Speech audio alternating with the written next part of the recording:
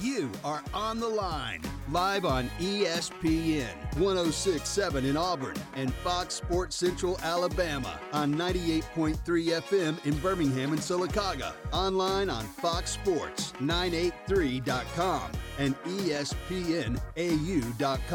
Call in at 334-321-1390 or toll free at 888-382-7502. You're on the line with Noah Gardner and Jacob Goins on ESPN 106.7 and Fox Sports Central Alabama. Number to call, 334-321-1390 or toll free at 888-382-7502. We are taking your calls throughout the show today. Jacob, how you doing today, my man? Happy Monday to you, dog. Happy Monday, man. I'm in here. We are doing good. Auburn basketball. You indeed are in here. I am. I'm in here. Surprisingly enough, I am in here. It is flooding right now here in Auburn, Alabama. It's not that bad. The bottom just fell out, man. I just watched it. The bottom fell out, and it's only supposed to get worse. So if you're out driving this afternoon, make sure you be careful because thunderstorms, they're calling for nasty thunderstorms, extremely high winds, possible tornado watches and stuff. Kind of getting crazy around here today. So just be careful if you're out driving around today. But I was going to say it feels pretty good because Auburn basketball is your 2021-2022 SEC regular season champs. It feels good, my friend. They're not sharing. They ain't sharing nothing. They are outright SEC champions.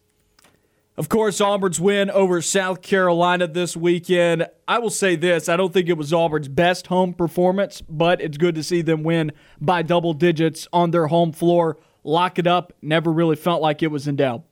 No, and they let them, South Carolina, come back a little bit and keep it within 7 points at times. But there was never a time, and I was at the game on Saturday, and there was never a time where I was like, man, Auburn's going to try and lose this thing. But you know what they did do? They did try to blow another lead, but they didn't fully blow it. So I guess credit to them for that. But at the end of the day, man, they handled business for 40 straight minutes, and they let the confetti fly, they cut down the nets, and they celebrated like true champions. And you love to see it. It was Jabari Smith and Walker Kessler's last game inside of what is now Neville Arena. Their last game at home. Expected. I don't expect them to come back. And they would not be smart to come back, in my opinion, to turn down all that money. But, hey, we can dream, right? But, no, it was good to see Walker Kessler and Jabari Smith get their final game at Auburn. And Auburn cut down the nets. They did what Bruce Pearl said they were going to do. They did exactly what he told Jabari Smith they were going to do, that they were going to get the dudes and come in and win a championship, and that's what they've done. And now they've got two more to win. They've got an SEC tournament to win and then the NCAA tournament. Pretty decent list of positives I think you can break down from Saturday. Some things that I wish we had seen Auburn do better. They win 82-71 over South Carolina. We'll go through the positives first. I think that list is much longer than the negatives. Just a couple of things that I think Auburn, or really just one thing that I think Auburn needs to really tune up as they're getting ready for the SEC tournament. And I'll get to that in a little bit later on in this segment. If you've got takeaways, if you've got thoughts on what Auburn did against South Carolina on Saturday, the SEC tournament, anything going on, 334-321-1390 or toll free at 888-382-7502. We are taking your calls here in this segment. Auburn, I liked the way they moved the basketball, 17 assists on 26 made buckets. That's a good ratio for Auburn, as well as in terms of turnovers. 14's not great, but it's not terrible. I thought they did a pretty good job of protecting the basketball, and they moved the ball pretty well. The offense looked good. It didn't look great. They were missing shots. And that was the thing, man. And especially in the first half, Auburn had so many good looks from all over the floor, whether it was from the three-point line, inside the arc, from the paint, layups, all of these different things. Auburn had so many good looks. They just couldn't knock them down. And there was a lot of them that spun around the rim and fell out or just got unlucky. And I wasn't disappointed at all because when it comes down to it, Auburn's going to knock them down. But they had extremely good looks, and that is what I was impressed with Auburn, because we have not seen that in a long time, Auburn getting good, efficient looks on the offensive end. I hope this is something that we won't see a lot moving forward, considering tournament times rolling around. It's something that Auburn's been so good at this year, is scoring in the paint and their 2-point percentage. Well, I've told you this. when your three-point percentage is higher than your overall field goal percentage, that means you didn't get it done on the inside. Auburn just 40% inside the arc, which isn't good. Auburn's overall field goal percentage was at 41%. That's something that I hope is not going to become a trend. I don't think it will. Auburn's got too much size. Auburn's got too much talent, but I think it goes back to what we've talked about for the last couple weeks. This backcourt isn't finishing at the rim like they need to be when they do get inside. I think that would help this offense elevate to the next level if they could start finishing through contact, but they are an undersized backcourt, and that's not typically a strength of an undersized backcourt. This is not a team of Jared Harpers, if you have not caught on to that yet. No, but the backcourt, like on Saturday, they showed that they can create their own shot, get to the rim. They played fine. Now they just got to finish. I think they played good. I mean, if you break down, that has been the X factor for this Auburn basketball team all conference season long. And now that they're going into the SEC tournament, it's the two starting and the other non-starting guard in Wendell Green, Zep Jasper, and KD Johnson. And if you look at their performance, KD had 18 points on 6 of 15 shooting. He had 1 assist to 3 turnovers, so I didn't like that stat from him. But he still had 18 points, and he did his work scoring the basketball. Zep Jasper shot the ball a little bit, had 7 points, had 3 assists and 1 turnover. He did exactly what he was supposed to do. And then the most impressive stat line, Wendell Green Jr., 10 points on 3 of 7 shooting. He had 7 assists, Noah, and 0 turnovers. That is what you look for when you have a point guard who handles the basketball as much as he does. You would like to see those 3 guys shoot the ball a little better. They shot about 35-40% Which combined. is where I was coming with on Auburn's team field goal percentage. I don't think they were the most efficient in terms of them actually making their shots, but I will agree with you, the assist-to-turnover ratio is where you want it to be at for the backcourt. And once they start finishing layups and finishing with contact and hitting some more shots, which I think they have the ability to do, this team's going to be just fine. And Saturday makes me feel a lot better than I did last week. It's not everything. A win against South Carolina on your home floor is not the be-all, tell-all. But I feel a lot better right now for this team going into the SEC tournament. But we've been talking about this week right here is where we're going to decide and figure out what this Auburn basketball team is. But if the guards can just start shooting the ball a little better, they had open shots. And it's the same thing with Jabari and Walker and everybody else. They had good looks. They just didn't knock them down. Something else to point out in this game, I loved Auburn in terms of their ability to get to the charity stripe. In terms of the foul discrepancy here, Auburn was +9. South Carolina had 25 fouls. Auburn was just 16. I think they played well without fouling on defense. I think they made their free throws, obviously. Shot 77% from the charity stripe, made 20 total free throws. That obviously helps you out. When you win by 11, you are +7 at the free throw line. That plays a big part when we get to this time of year. The free throw line, being able to not only make your shots at the free throw line, but being able to get there on a repeated basis and not put your opponent there, really just winning that category. South Carolina being -7 in free throw makes in this game and losing by 11, that had something to do with it. I'm not saying Auburn won by the refs. Don't get that mixed up. I'm just trying to illustrate to people the importance of Auburn doing this again and replicating this when it comes to tournament time, whether it's this week in the SEC tournament or it's next week in the NCAA tournament. Auburn needs to be in a positive dimension when it comes to the free throw line, as opposed to when we've seen this team lose. That has not been the case. This was a good step for Auburn. Can they replicate this?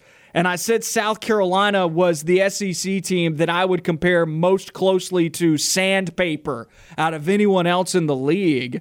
For Auburn to be able to beat them at the foul line, that is a positive because the South Carolina team has no problem with playing games and playing teams at the charity stripe. To all of our listeners, give us your opinion on Auburn's win against South Carolina on Saturday. How do you feel going into the SEC tournament this week? Auburn has their first game on Friday, then the NCAA tournament next week. Give us a call here on the line, 334-321-1390, or toll free at 888-382-7502. We want to hear from you. Another stat that we've looked at the past 5 or 6 games for this Auburn basketball team, Noah, they got out-rebounded again. Oh, I'm glad you went there. Only by 1, 40-39, but they still got out-rebounded by a team that is much undersized to this Auburn basketball team, especially in the front court. Here's my issue with Auburn's rebounding. And this was the thing that I was talking about earlier in the segment. The one thing that has been an issue the last couple of games that needs to be rectified when they get to tournament time. Auburn over the last 4 games or so, with the way that they're rebounding, that could be completely a factor of fatigue. That could be everything that's been going on with them. But for some odd reason, and it was better in the South Carolina game than it was in the Tennessee game and in the Mississippi State game. And granted, Mississippi State is a pretty good rebounding team in their own right, and so is Tennessee. But Auburn, if you watch on film over the last 3 games, once again, numbers sometimes lie to you, sometimes they deceive you. They can only tell you so much. You need to watch the game to get the full scope of everything that happened.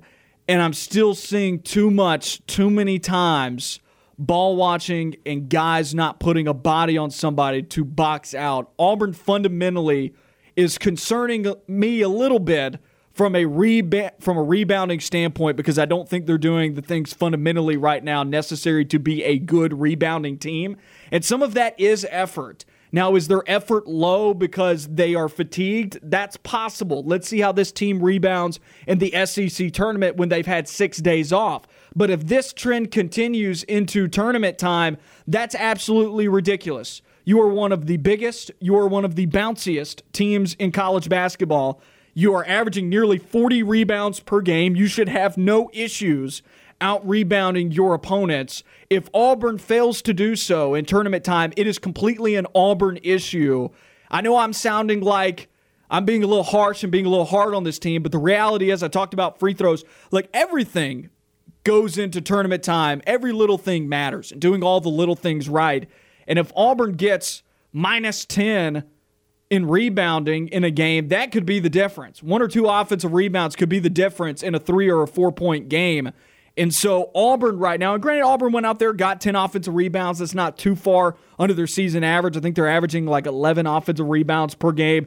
But South Carolina getting 12 offensive rebounds is not a place that you want your opponents to live. You want to bring that down by 3 or 4. You want to go and collect more misses than what they're doing right now. And granted, this was South Carolina, a team that's probably not going to play in the NCAA tournament. They are not of the caliber of a team that Auburn will be facing next week in the NCAA tournament after round number 1. When round number 2 hits, when Auburn gets to the second round, they're going to be playing teams better than the teams that did not make the NCAA tournament out of the SEC. At least that's my opinion.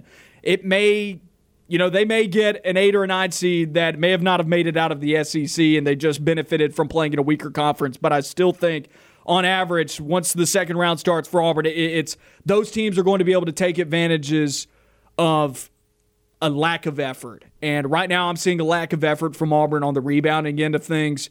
You can't just sit there and watch the ball come off the rim. You need to go and get a body on somebody, and you need to go and attack the basket. And right now Auburn's not doing that at the level that I think we all know they can. Now, will that be an issue when tournament time rolls around? We're just going to have to wait and see. But we looked at that Tennessee game when Auburn gave up over 20 offensive rebounds and got out-rebounded by 20. Tennessee had more than 50. Mississippi State had 50 total rebounds, right? We looked at the Tennessee game first as, oh, this is a fluke. This hasn't happened yet. Oh, and then it happened again. And then it didn't happen to that level in the South Carolina game. South Carolina got 40 boards to Auburn's 39. It was much more even than that. But Auburn should be winning these battles, especially considering South Carolina is missing a lot of shots. When you are a great defensive team and the other team is shooting the ball and is missing, there are more opportunities for you to out-rebound the other team, right? And especially considering Auburn misses a lot of shots. Auburn shot 41% in this. There were a lot of offensive rebound opportunities.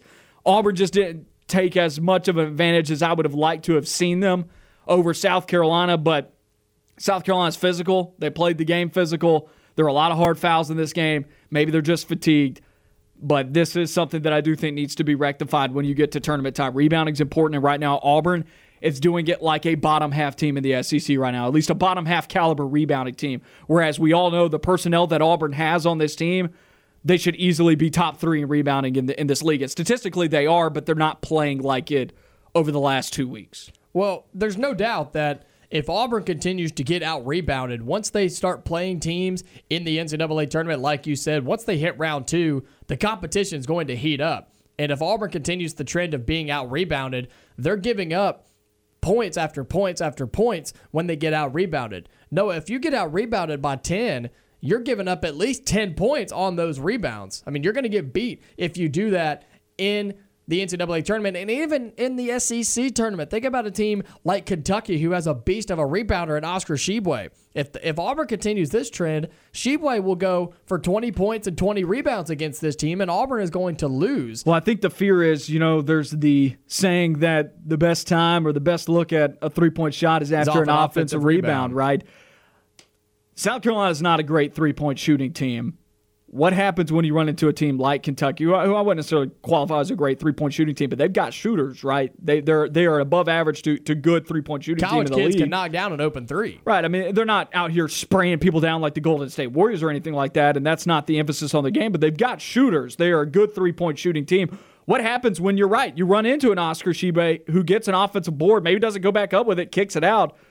You give up a couple of threes out on the perimeter that you wouldn't have given up had you boxed out, had you gotten a board. And sometimes rebounding does have a little bit of it can be unfortunate. On a long rebound, maybe the ball just goes directly to an opposing player. It's very baseball-esque in that way, right? Sometimes it's just not your day.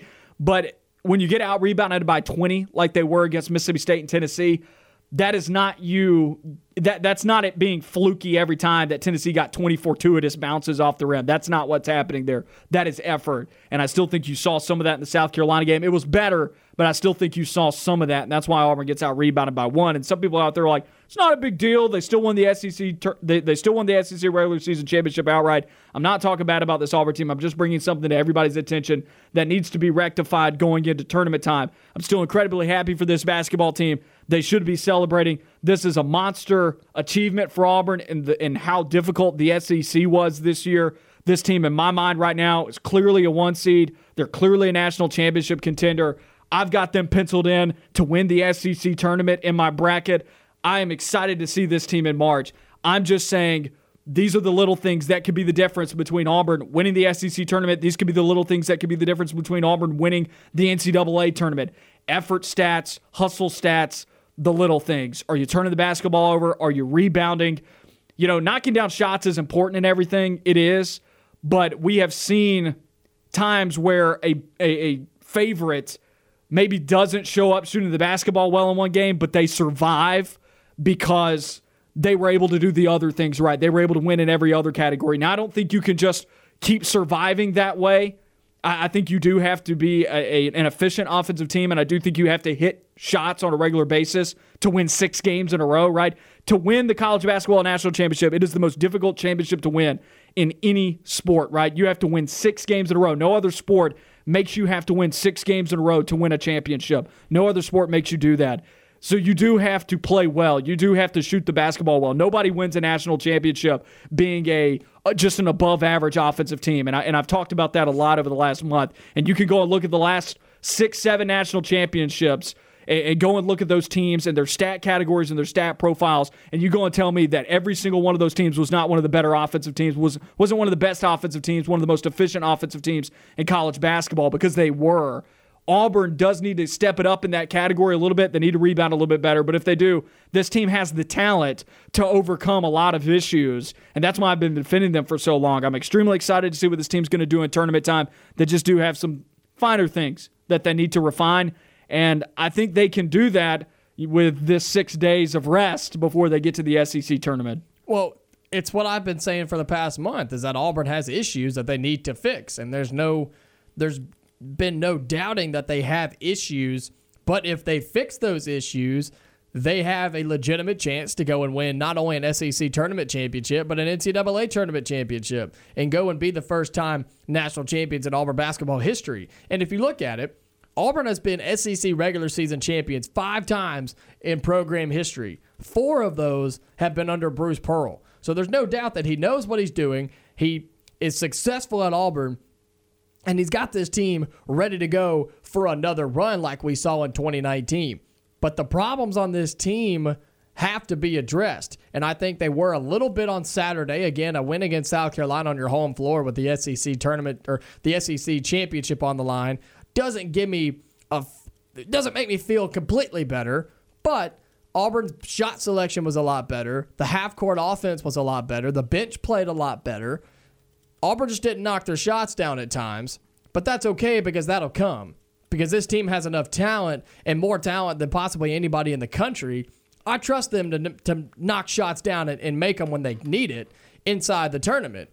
But getting out-rebounded, turnovers has still been an issue. That's going to lose you games. Even though you shoot the basketball really well one night, if you don't do any of the other things right in the game, that's going to lose you a basketball game. Those two things right there, being out-rebounded and turning the ball over 15 to 18 times a game, even in the tournament, you can't turn it over 14 times because one of these teams is going to score 20 points off of those turnovers, and it's going to be over. And you're going to get out-rebounded by 10 or 15, and they're going to score 10 or more points on that. Well, Noah, that's 20 or 30 points off of those two categories right there. That will get you beat, not only in the SEC tournament, but in the NCAA tournament. Auburn looks better, and they still have some time. They still have some things to fix before they get into SEC tournament and the NCAA tournament. Let's take a break here on the line. We'll come back, and we'll keep talking about Auburn basketball. You're listening to On the Line here on ESPN 106.7 and Fox Sports Central Alabama.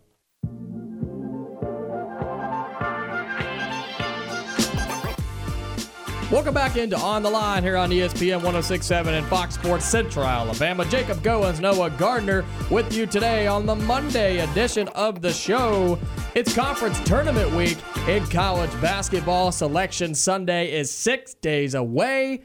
The best day of the year, my favorite day. I fill out like 20 brackets, man. It's awesome. But before we get there, we have conference tournament week. We have SEC tournament, the Big 12 tournament, all the big tournaments going on this week. And Noah, you've got some SEC brackets filled out.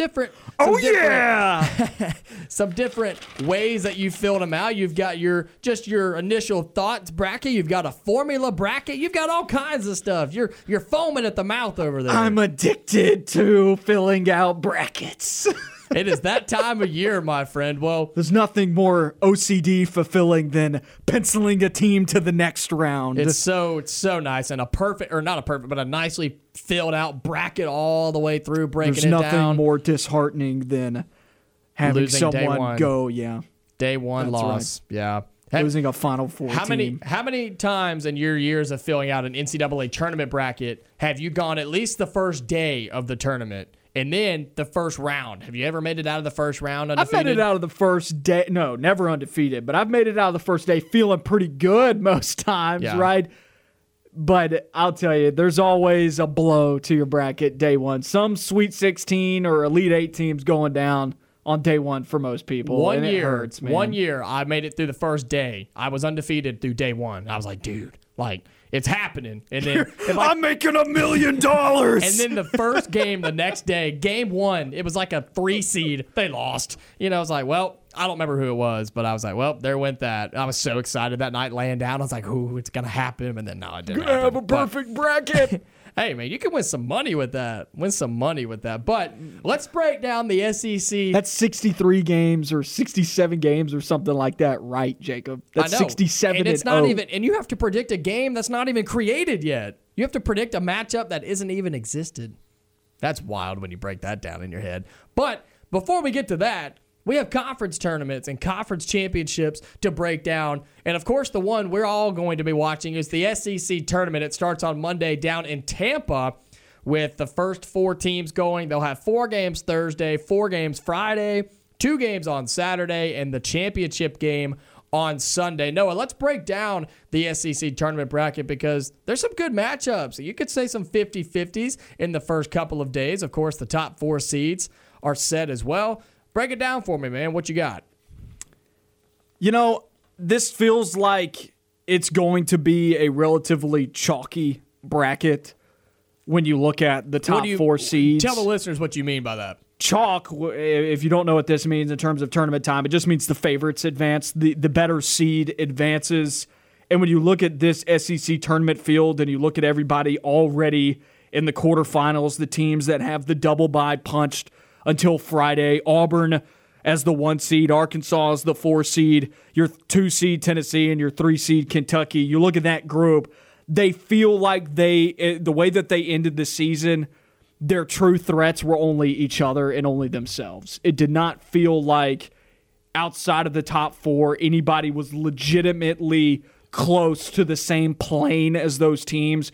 Now, we've seen squads like Alabama upset teams that are clearly of that caliber, but that Alabama team that finished the regular season is not the same Alabama team of non-conference play. And I think they're more likely to be upset early on, maybe in their first round matchup or their second round matchup, before they get to the quarters, than they already even get a shot at a team like that. And LSU has played some really close games against the better teams in this league, but outside of beating Kentucky through the first 4 games or 3 games of conference play, LSU hasn't beaten anybody good in SEC play. They haven't quite been able to close the deal. They have pushed these teams. They have played them relatively close. Seems like every LSU-Kentucky game was decided by 5 points. LSU-Arkansas was a 1-point game the other day. LSU blew that one. LSU obviously pushed through against Alabama, but that was incredibly close. You look at LSU-Tennessee, LSU against all these other teams, they were able to push them, but they were never able to quite get over the top. It's like that group of 5 teams that are tied with a 9-9 SEC record, there is clearly a giant chasm between them and the top 4 seeds. And I would not be shocked. Honestly, it's my prediction in my bracket. It's my prediction that the top 4 seeds should be playing in the semifinals. I don't expect someone to go deep into the tournament outside of that group. Quickly before we head to break, if you had to pick a team outside the top 4 seeds in the SEC tournament to make a run to at least the semifinals, to the math formula, who would it be outside the top 4 in the SEC tournament to make a run to the semifinals at least? What team would that be and why? Man, that's tough. There's a couple of teams that I like to go to that I think would have a shot together. I think Mississippi State has a chance. They do the finer thing. That they do the physical and the finer things right. I think that their biggest issue right now is they're not scoring the basketball well. They're not shooting the ball well, but they rebound really well. They don't turn the basketball over a whole lot. They defend well, and I like their matchups here. You know, South Carolina also has the propensity to drop off the face of the earth from an offensive standpoint. Mississippi State beat that team by 14 in one of their games, lost by 10 in the other one. I think if they beat South Carolina, we know how bad Tennessee can be at scoring the basketball. So if you want to look at one of the top 4 seeds that could fall because their offense ain't it's Tennessee can beat themselves. So I think Mississippi State could have a shot, but I still don't like it. I don't think that's likely. Let's take a quick break here. We got more of On the Line. Jeremy Law on the other side of this break.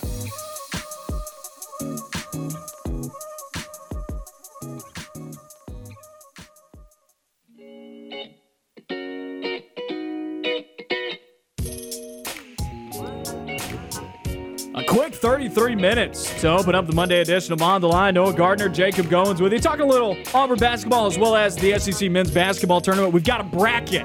We've got a lot of brackets out there. So all you OCD folks out there that fill out like 63 brackets just because it's fun, I'm with you. We stand together. I was about to say, you one of them. Yes, I am. I only have two. But it is fun to look at many different scenarios. It's more fun to just look at all the different scenarios.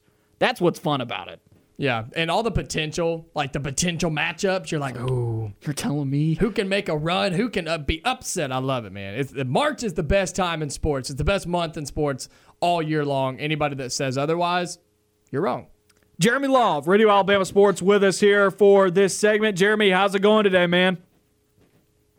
Guys, last week I told you that Alabama needed to go 1-1 last week, and if they were going to lose one, it needed to be LSU. Well, they go 0-2, and they do exactly what I said they couldn't do against Texas A&M, which is turn the ball over a lot and miss all your shots. Man, this Alabama basketball team, this might be the most frustrated I've been with Alabama basketball in my lifetime, because Alabama has 3 of the best wins in its program's history, and at the end of this season, they might just be worthless. You won't remember any of them because you'll remember how they flopped against Georgia, Missouri, probably a first or second round exit in the tourney. Now who knows what they're going to do this week in the SEC tournament? I don't know. It's just been a frustrating week for Bama hoop. So what was the problem this past week? Of course, we all watched it. A lot of turnovers and whatnot, but I want your take. Well, I mean, how many times can you turn the ball over? How many times can you turn the ball over before you just call a timeout and say, guys, stop jumping and throwing the ball. Quit picking up your dribble for 5 seconds, hopping in the air, throwing, or charging the baseline, jumping yourself towards out of bounds and then trying to throw a baseline pass while you're hovering out of bounds. I mean, it just doesn't work. The team has done it week in, week out, game in, game out. They've got away with it in some games, but now Alabama, this should have been a 21-22 win team at a minimum, and they've just lost too many games that they shouldn't lose, and it really is a shame because of the great non-conference slate that they had, able to win those games. They've beaten Baylor, Gonzaga, and Houston. They played at Memphis. They played a super tough schedule, and they won those tough games, and then they followed them up with, you're better than Texas A&M. Not only that, you have more talent than Texas A&M. I won't say you're not better than them because they just beat you, but you have more talent than them. You have more talent than Georgia, Missouri, Mississippi State, who beat you early in the year, and there's no excuse for that. You've beaten Tennessee. How?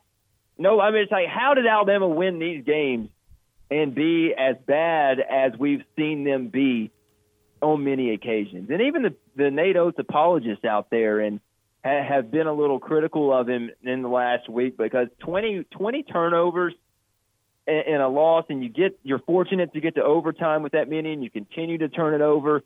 Nate Oates telling us that he thought J.D. Davison knew that there was only 4 seconds on the shot clock. How can you think he knew that? You have to know that if you're inbounding the ball to your freshman, that he has to know that there's 4 seconds on the shot clock, and to not even get a shot up, and really in that situation, that to me, man, that's inexcusable. But listen, there's still more ahead for this team, and hopefully they can rebound, win some games here in the SEC tournament. But goodness gracious, you pick up Kentucky in the second round, so it's not going to be easy for this Alabama team for sure. Well, Jeremy, I can hear the frustration in your voice, my man, and I understand that, Alabama they have a lot of good wins, but they have some bad losses as well. Besides the obvious things of turning the ball over, lack of defense, and the specifics, what's the difference in this Alabama team when they play the teams like Gonzaga and Baylor versus their teams like Texas A&M and LSU? I couldn't tell you other than that Nate Oates has told us all year they didn't play with enough energy. I mean, like, how many times can you tell us that you didn't play with enough energy, or you didn't try hard enough on defense, you weren't giving enough effort on defense, or I love it. It is this season's Avery Johnson telling us who has it. Oh, we just didn't shoot the ball well, dude. We know Alabama's at 27 to 30% at best 3-point shooting team. Maybe don't shoot 60 of them in a game. Maybe shoot some twos. Close twos. Go to the rim, get fouled. You're a good free throw shooting team. That is one of the good things about Alabama.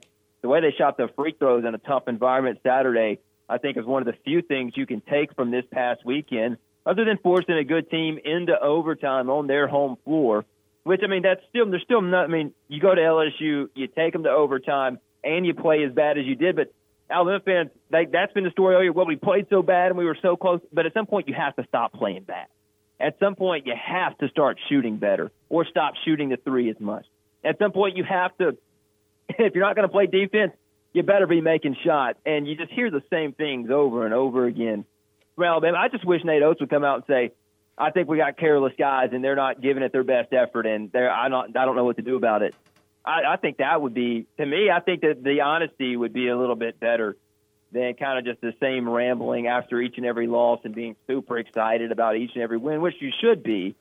But at some point, I mean, like, I guess you are what you are. And Alabama's a team that comes out with minimal effort on defense in games that require you to bring the energy because it's not going to be supplied by the team that you're playing. When you play Tennessee and Arkansas and Auburn and Kentucky, yeah, you're going to play with energy.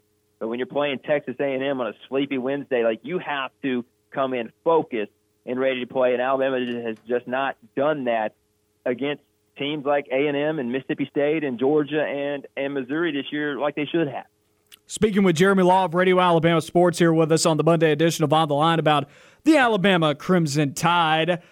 Jeremy, where do you think this team's headspace is at? Where do you think this team's effort is going to be at after a few days rest. They get to play on Thursday in the second round, winner of Georgia and Vanderbilt. Vanderbilt-Alabama was a great game a couple of weeks ago, and Georgia beat Alabama back earlier in the season. So kind of the first question that I want to you is, where do you think this team's headspace is at? And second of all, what do you think about Alabama's seeding right now in the SEC tournament?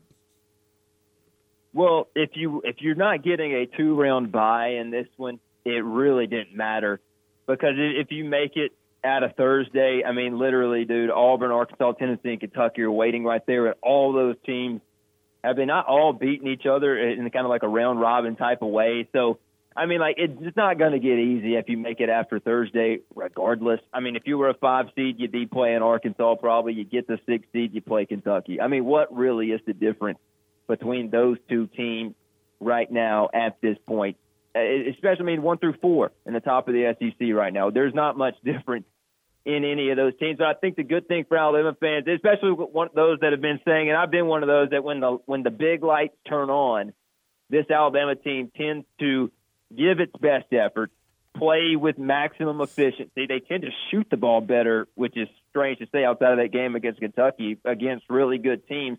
Well, every game from here on out, you're really playing for something. So I think, you know, for the people that have had that narrative this year, this is time to test that narrative, because Alabama is playing for something right now. They're playing for an SEC tournament championship, which is, I guess, the automatic bid, although it doesn't really matter. And then throughout the NCAA tournament, every game here on out for Alabama is a game that really matters. And we're going to see if they have the leadership from JQ and Shaq. And I don't really know who else would be a leader for this team this year. Rojas has really stepped up coming off his injuries. He's been a little bit of a pleasant surprise. You haven't gotten as much from some other guys as you'd expect, but you're going to see if that narrative is true for Alabama, that if they're a team that plays better when the big lights are on, when you're playing the big boys, if that's true, you're going to get to see it from here on out. Well, Jeremy, you're talking about the players on this Alabama basketball team. Let me ask you this. What player needs to step up and be the X factor for this Alabama basketball team to make a run in the SEC tournament and possibly in the NCAA tournament? It's not just going to be one guy. It is JD and JQ, but I mean, even like Shaq. I mean, Shaq's had a great year. I mean, was the top 5 shooter in the SEC. Some good shooters in this league. And he had a really bad day against LSU. If any other game this year, Alabama probably wins that game, but because somebody else might step up. But Shaq, I mean, he had a really bad game, could not find the bottom of the net, and that's going to happen for shooters, but it can't happen for Alabama down the stretch, because he has been the one, you know, bright glimmer in a lot of games for Alabama this year. If nobody else is hitting anything, he's been able to hit him. Keon's going to have to step up. I think Chuck has been playing a lot better basketball in the second half of the SEC schedule. But JD and JQ, they cannot turn the ball over as much as they've been turning it over. And Shaq's got to make his shots. And if Shaq's making his shots and can give this team a spark, they're always going to have a chance. But it's tough to see this team having a chance to beat really good teams if Jaden Shackelford shoots the ball as bad as he did Saturday against LSU. And that's not an effort thing. Sometimes they're not dropping. I know you guys know that. But if you're not shooting it, if you're not shooting it well, you got to play great defense. And normally for Alabama this year, if they're not shooting it well, they haven't been playing great defense outside of that really the closer game against Kentucky the first time they played, where I think they held Kentucky under 70, and they weren't shooting the ball very well. They shot at 10% from deep. But outside of that one, normally those two things have happened for Alabama in the same game, and it's not going to be able to happen down the stretch. Talking to Jeremy Law of Radio Alabama Sports. We'll talk about the NCAA tournament next week if we have you on the show after Selection Sunday, but I want to ask you about the SEC tournament. How many games, in your opinion, does Alabama win this week in the SEC tournament? 1. I hope it's 1. I just don't. They played. I mean, what do you want me to say? They played Kentucky twice. They lost to them twice.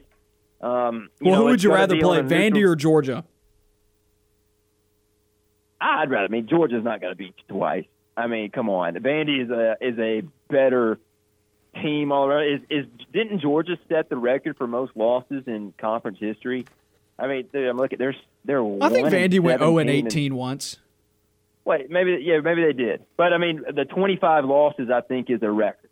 I think 25 losses is the most in the regular season, I think, for an SEC basketball. There's something like that. But Georgia's 1-17. The team that they beat, I mean, how bad is that for Alabama? I mean, it could have been 26 losses, Jeremy. I mean, they're 1-17 because Alabama couldn't beat those guys. They suck. They're horrible.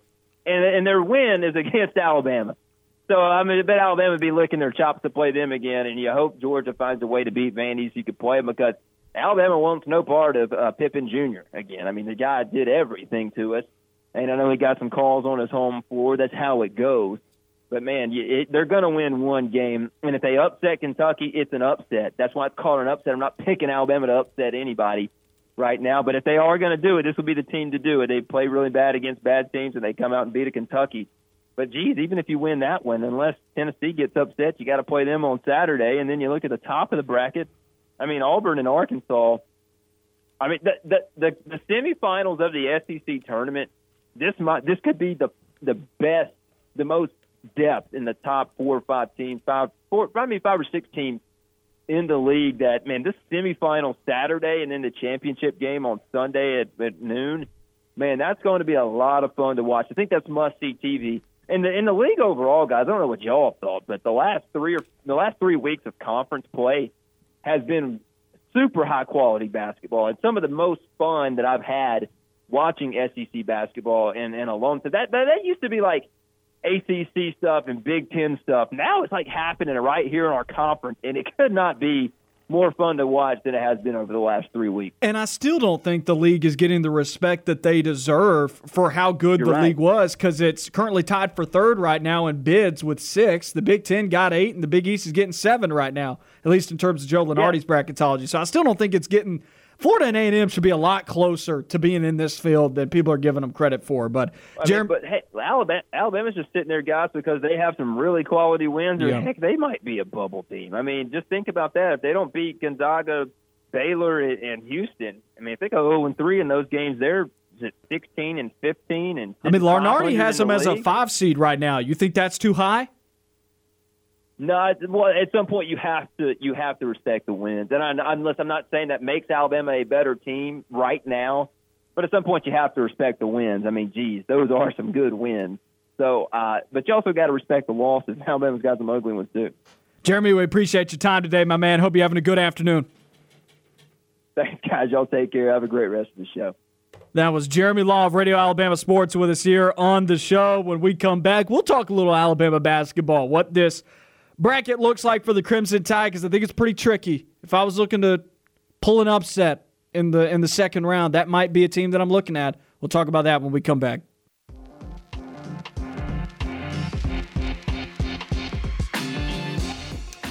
Welcome back into On the Line here on ESPN 106.7 and Fox Sports Central Alabama. Jacob Goins, Noah Gardner with you today on the Monday edition of the show.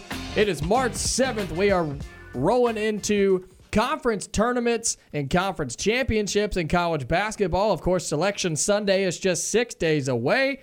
We just got off the phone with Jeremy Law of Radio Alabama Sports. He talked to us about a lot of Alabama basketball. Trouble in paradise, for real. I really appreciate his optimism that he brings on our show when we talk to him about Alabama. It really lives it up a little bit. But if you've missed any of the first hour here on the Line, just search On the Line wherever you get your podcast. It gets uploaded immediately after the show. We have a few more minutes before we head to the network break and come back for hour number 2. We've been talking a lot about the SEC tournament, breaking down the bracket, and Noah, I had asked you about an upset or a lower-seeded team to make a run. That could go on a run. Yeah, make a run to, I would say, to the semifinals is what we consider making a run in the SEC tournament outside the top 4.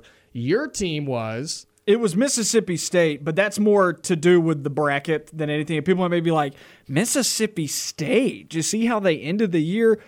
Here's my sales pitch on Mississippi State real quick, and then I want to talk about Alabama. We got about 5 minutes here, so let me break this down for you. Look at the bracket.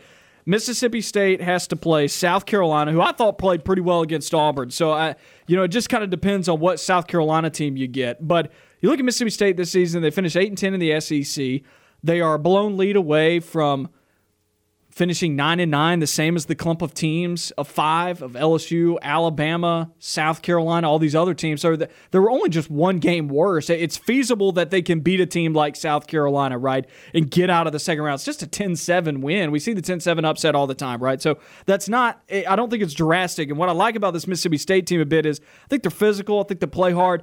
They have a coach that has extensive tournament experience and has extensive tournament experience at winning in Ben Howland. Okay, now Frank Martin does too, but these are two good coaches going head-to-head, and I still think Ben Howland's a good coach, and Mississippi State didn't end the year like they wanted to, and they're having some difficulty scoring the basketball, but we talked about South Carolina this past Friday when we were breaking that down for Auburn, and we know that South Carolina has a propensity at times to just disappear offensively, right? And this Mississippi State team has gotten really close to beating some of the really good teams at the top. They've beaten Arkansas.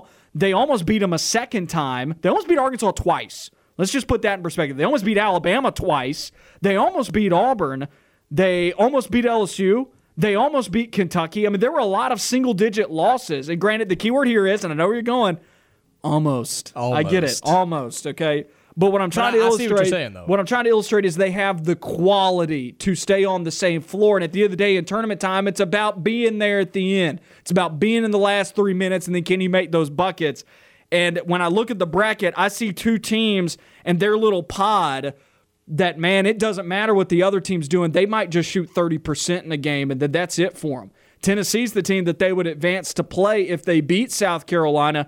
Tennessee's a team that this year they're like 12th in the SEC in field goal percentage. Newsflash, like Mississippi State's like top 5.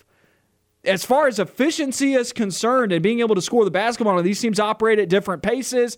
Tennessee is definitely a more talented basketball team. Do not get me wrong. And I'm not saying this will happen. It's not my pick that Mississippi State makes it to the semis. But you said a lower-seeded team from the second or first round that I think could go on a run. And I did open the show today saying that I think the SEC tournament's going to go chalk. I don't think we are going to have a seed lower than... I think all of the top 4 seeds will advance to the semis. That is my take. But if you're asking me who could upset somebody to get to the semifinals, I like Mississippi State's pod. I think they have the chance. If South Carolina and Tennessee show up throwing up bricks and building houses, Mississippi State's going to be busy playing some basketball. They're still physical. They play close games. They just have issues making shots sometimes too themselves. But we've also seen games where they have made shots, and they're clearly capable of sticking around. Auburn fans should know that very well. Well, hold on to that take, because on Wednesday, we'll have a hot take Wednesday, and I think we should center it on the SEC tournament, maybe a matchup that you like, a team that can make a little run. Hold on to that take, because we'll come back to that on Wednesday, because I've got one of my own that I'll drop on the show here on Wednesday when we do Hot Take Wednesday. But let's talk about Alabama basketball with what we just got off the phone from Jeremy Law about. He was very not optimistic about this Alabama basketball team, and he has reasons for that. They have not played well as of late. Yes, they have their big non-conference wins against Gonzaga, Baylor, and Houston, but in the SEC, you just don't know what team you're going to get. But I think as the season has come down the stretch, I think you do know what you're going to get when you play Alabama. They turn the ball over a lot. They're going to miss a ton of threes. They're going to miss a ton of threes. They're going to take a ton, and they're also going to miss a ton. And their defensive effort has been lacking in most of their games. And when you talk about a basketball team and a head coach trying to get his team ready for March, this team ain't it. And Nate Oates, I don't want to bash on a coach because I don't know how to do it, but it just doesn't look like this team has gotten any better. It just looks like they're on a big downslide and moving backwards every time they step on the floor. And so it's hard to have any confidence in this Alabama basketball team. Yeah, they may win their first game because they play either Georgia or Vanderbilt, but then they got to run into a monster of Kentucky who they've lost to twice this season. And I just don't see Alabama winning that matchup or winning very many games in the NCAA tournament. It's very possible. Here's the sales pitch. I got about 40 seconds here to get through this. Georgia's already beaten them once. They can score the basketball. Let's say Georgia, we've seen this before, a team out of the first round, they start making some shots, they start feeling good, they start feeling like the glass slipper fits. Maybe they catch Alabama off guard again, and then Vanderbilt, they pushed them the first time. It's hard to beat a team twice. And Vanderbilt shoots the three very well. Alabama doesn't defend it well. Alabama takes a lot of threes. Vandy defends the three well. I think there's a clear matchup disadvantage there between Alabama and Vanderbilt that Vanderbilt could exploit. That's it for hour number one. We got Hour number 2 coming up at 3 p.m. We'll keep talking SEC tournament when we come back.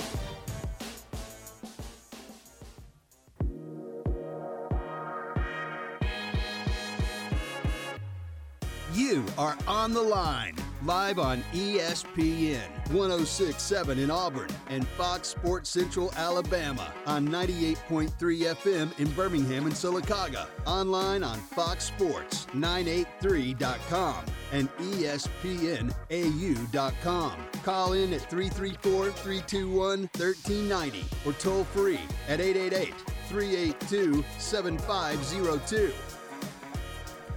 You're on the line here on ESPN 106.7 and Fox Sports Central Alabama. Jacob Goins, Noah Gardner with you on the Monday edition of the show. Hour number 2 is underway. If you've missed any part of hour number 1, just search On the Line wherever you get your podcast. It'll be uploaded as soon as we are off the air.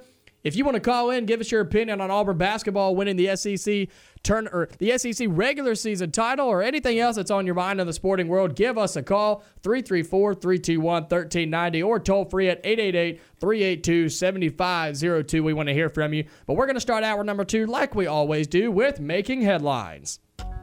Making Headlines. Auburn basketball wins the SEC regular season championship after beating South Carolina by 12 at home on Saturday.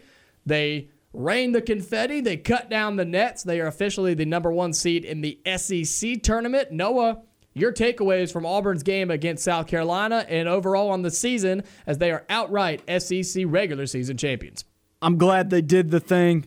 I'm glad they didn't blow the regular season outright championship because they led from start to finish. Extremely proud of this basketball team. Auburn fans should be over the moon. There's a reason why I've been defending this team from the masses over the last 2 to 3 weeks, and I think some people have been overreacting a little bit. It's definitely pertinent, and we have said this over the last 2 months, to point out the ways in which Auburn can improve as a basketball team, considering it could prevent them from winning a national championship, and that is what we're all looking at this year, because there's many people who lived their entire lives and never saw Auburn win a national championship. Many people lived their entire lives and never saw Auburn make a Final Four. We want to see Auburn win a national championship in basketball, and this team's probably about as talented as it gets when it comes to being able to win a national championship.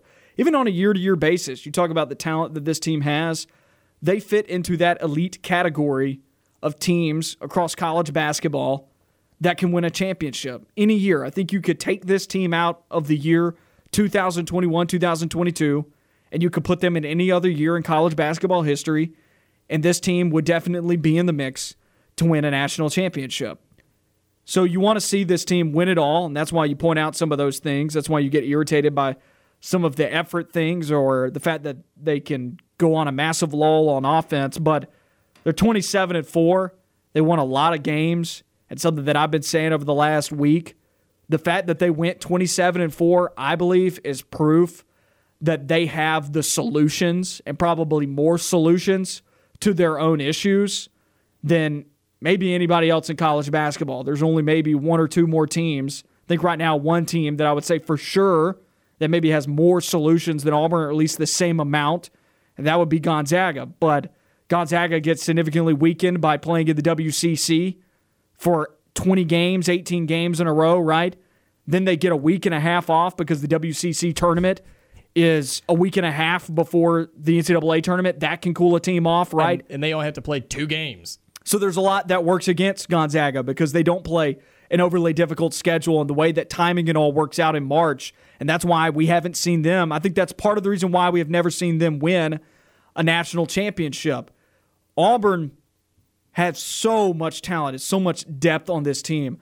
I think you look at this game against South Carolina, something that we didn't talk about in hour number 1 that I want to bring up now, and talking about this team's solutions. Auburn, in a close game for a little bit, this was hanging around 10 points. Sometimes it dipped into single digits. Bruce Pearl dipped into his bench more than we have seen him dip into his bench for quite some time, really 2 months, I think. Really since the start of SEC play, this is the most that we've seen of a Chris Moore or a Lior Berman. And Lior Berman didn't play but 2 minutes. Chris Moore played 6, but I think he offered you stuff when he was out there. He got 2 offensive rebounds. He had 2 assists, didn't he? Or was it 2 turnovers? I forget. He had 2 turnovers. Yeah, that hurts. that is the exact opposite. But the point that I want to make about Chris Moore is I know he had 2 turnovers, and I think the 2 turnovers, and when you watch him play, clearly, and Bruce Pearl said this in his post-game minutes, in his post-game press conference, Bruce Pearl said there's a reason why Chris Moore hasn't been playing a whole lot. There are other guys that are a little bit more ahead of him right now, and I think Bruce is talking about ball skills in that area. Chris Moore is physical. He's got the ability physically to hang with anybody in the league. He's built. I think he can run the floor okay. The issue is he's not that great with the basketball actually in his hands. But Chris Moore, even playing 6 minutes in the Auburn-South Carolina game, Bruce talked about how hard he works and his physicality and whatnot. That's something this team needs. They need an enforcer. I was talking about rebounding earlier in the show and how that's been an effort issue for Auburn. Well, you want to fix effort? Go put somebody out there that's willing to bang around, go dive after loose balls, throw his body into the mix, whereas some other guys seem to be a little fatigued and a little reluctant to do so right now. Getting Chris Moore out there, maybe dipping into your bench a little bit deeper. Bruce Pearl said, if I'm going to talk the talk, I've got to walk the walk. And I think he walked the walk on Saturday when Auburn beat South Carolina 82-71. And you look at all of the different players and you look at how the minutes were shared for Auburn. I want to see more of Chris Moore, not because I want to see less of other players, but because I want to see more of players that are going to play hard, that are going to play physical, and are going to get after it. And I hope that Chris Moore, his play, and maybe not just him, but other players, I hope that's something that can be infectious when they get to tournament time because I think they need it. Well, when you looked at the last couple of games for this Auburn team, the bench was almost non-existent. They came in and had some minutes, but they didn't have any points. They had very little rebounds. They had a lot of turnovers where that's not what you're looking for from your bench. Early on in the season, and I've talked about this, I'm pretty sure I talked about this last week here on the show, the drop-off early on in the season from the starters and the bench was very, very minimal.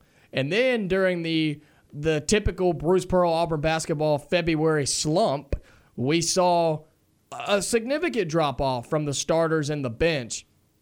But then if you look at the stats from Saturday, yeah, Auburn only won by 11, but the bench came in. Besides Wendell Green, I consider him a non-starting starter because he plays more minutes than Zeb Jasper, the starting point guard. But if you look at everybody else, they came in and had effective points. They had effective rebounds, effective assists. Yeah, the bench had some turnovers. Jalen Williams and Chris Moore had 4 of the 14 turnovers for this team.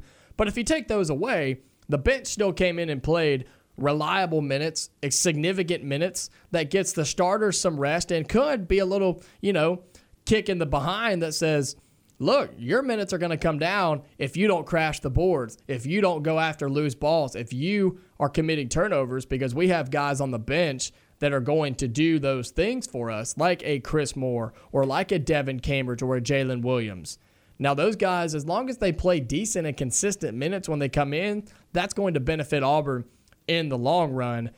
But for myself, I feel good about this Auburn basketball team, a lot better than I have in the past couple of weeks. Everybody that listens to this show knows that I've been pretty hard and critical of this Auburn basketball team, and that's because I want them to be successful and I want them to go and do big things because they can do those things and they have more talent than anybody in the country. I truly believe that. But there's been no doubt that Auburn has had some problems. They've had some issues that they've had to fix and correct, and they still do.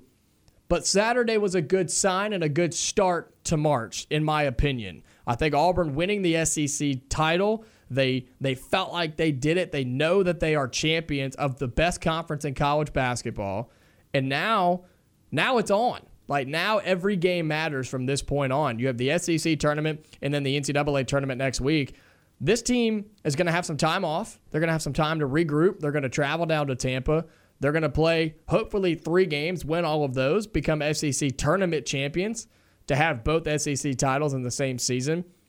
And then come Wednesday or Thursday, Friday, it's on from the NCAA tournament. And I think this team is going to have a lot of confidence. I think Bruce is going to have them ready to play because we've seen what this team can do in March. And I'm excited. Now, Auburn has some issues still. We've talked about it in hour number 1, and we've talked about it for the past 2 or 3 weeks. Turn the ball over and rebounding are the 2 that I've seen. Shot making, I think on Saturday they had a lot better looks, a lot better half-court offense.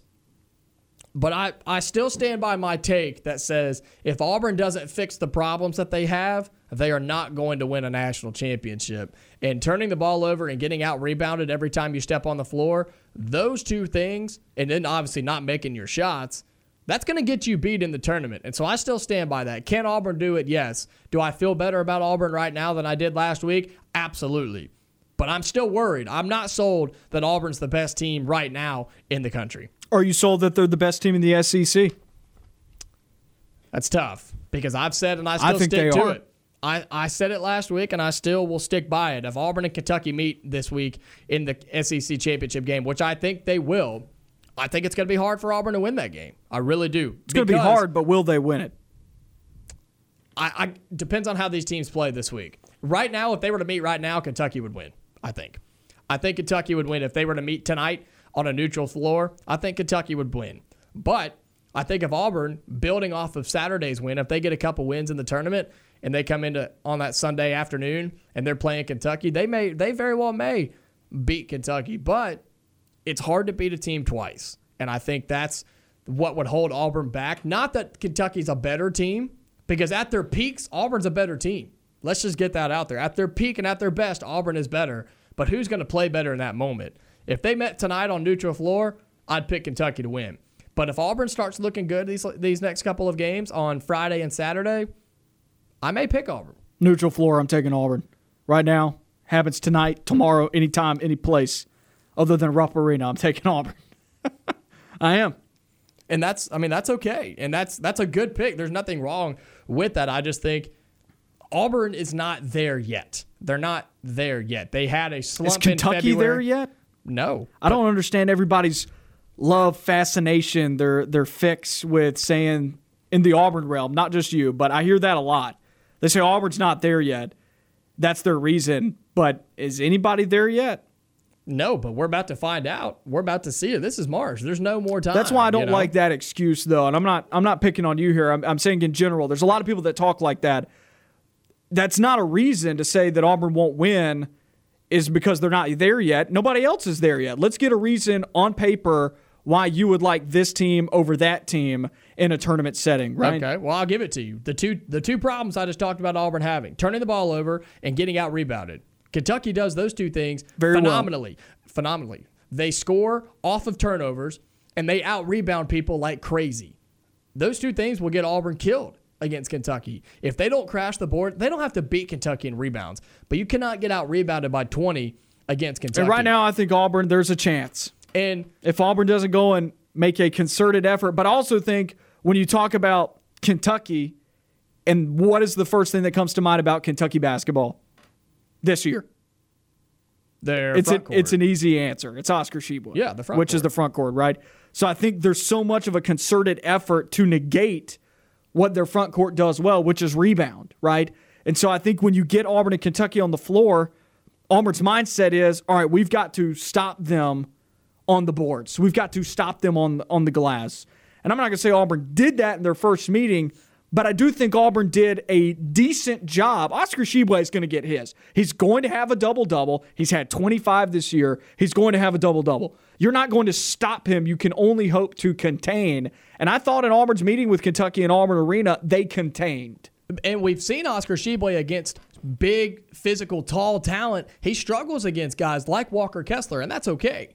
But at the same time, Kentucky's guard play, not that it's elite right now, and not that those guys are 100%. And I know we've talked a lot about Kentucky's injuries. Kentucky fans especially like to talk about their guard play injuries. But I think that would be where the matchup would be, is the guard play for both teams. Can Auburn's three main guards, the ones that we always talk about, match up with Kentucky's guards? Because if Kentucky's guards come out and extend the floor, extend their defense, and Auburn struggles with turning the ball over, I don't see how they win. Not that Auburn's not better. I think they will be and can be better than Kentucky. They have more talent. But, I mean, as obvious as it is, who's going to play better in that setting? And right now, I think it's Kentucky. Now, in the next 5 days, could my opinion change? Absolutely. If Auburn comes out Friday, Saturday, and they just whoop up on whoever they have to play, I very well may pick Auburn to beat Kentucky. But it's hard for me to do that right now, but Auburn's trending upwards in my brain and in my heart. Okay, they are. Because the last couple of weeks, I've been worried about this team. I've had some concerns about this team. I've made that very well known. But they're trending upwards in my head, Noah. They are. I like where they're going. If they continue to do these things and get better and fix these problems right now, this week has got to be it. Auburn will have every chance to beat Kentucky on Sunday and go on and win 6 games in the NCAA tournament. Let's switch gears here and making headlines to our last headline of the segment. Talk a little Auburn baseball. I think they did some noteworthy things this past weekend, so we'll switch gears to talk a little baseball, and then we'll come back to basketball probably for the rest of the show. We're taking your calls 334-321-1390 or toll free at 888-382-7502. I was critical of Auburn baseball last week, and rightfully so. I don't think they looked good against Yale. I was concerned that we were going to begin to see inconsistencies with this baseball team. Auburn followed up the series with Yale with a 13-7 win over Alabama State. They scored very well, but the pitching wasn't optimal. Then they followed that up with a 16-1 win over UAB. But this weekend, they held Rhode Island to 3 total runs across 4 games, and Auburn totaled up. They hit more than 10 runs 3 times, so let me do some quick math here. 28, 42, 49 total runs for Auburn across 4 games. Auburn played well. There's no other way to cut it. I want to see more consistency, obviously. They've had, I would say up to this point, they've had one good weekend, one so-so weekend, and another good weekend, right? They've had 2 good weekends, one so-so weekend. I want to see them put together another good weekend this week. It's continuing to build, right? Auburn by no means right now should be considered an NCAA tournament team in baseball, but it should be an expectation that Auburn should be in the mix in baseball. It should be, and I think that is the expectation that this coaching staff wants to build. And considering they're in year 6, year 5, and whatnot, that's why I've been looking at this team in that lens is, can they get back to the dance this year? And right now, I think they're playing better baseball than Alabama. I think they're playing better baseball than Texas A&M. That would put Auburn at 5th in the SEC West.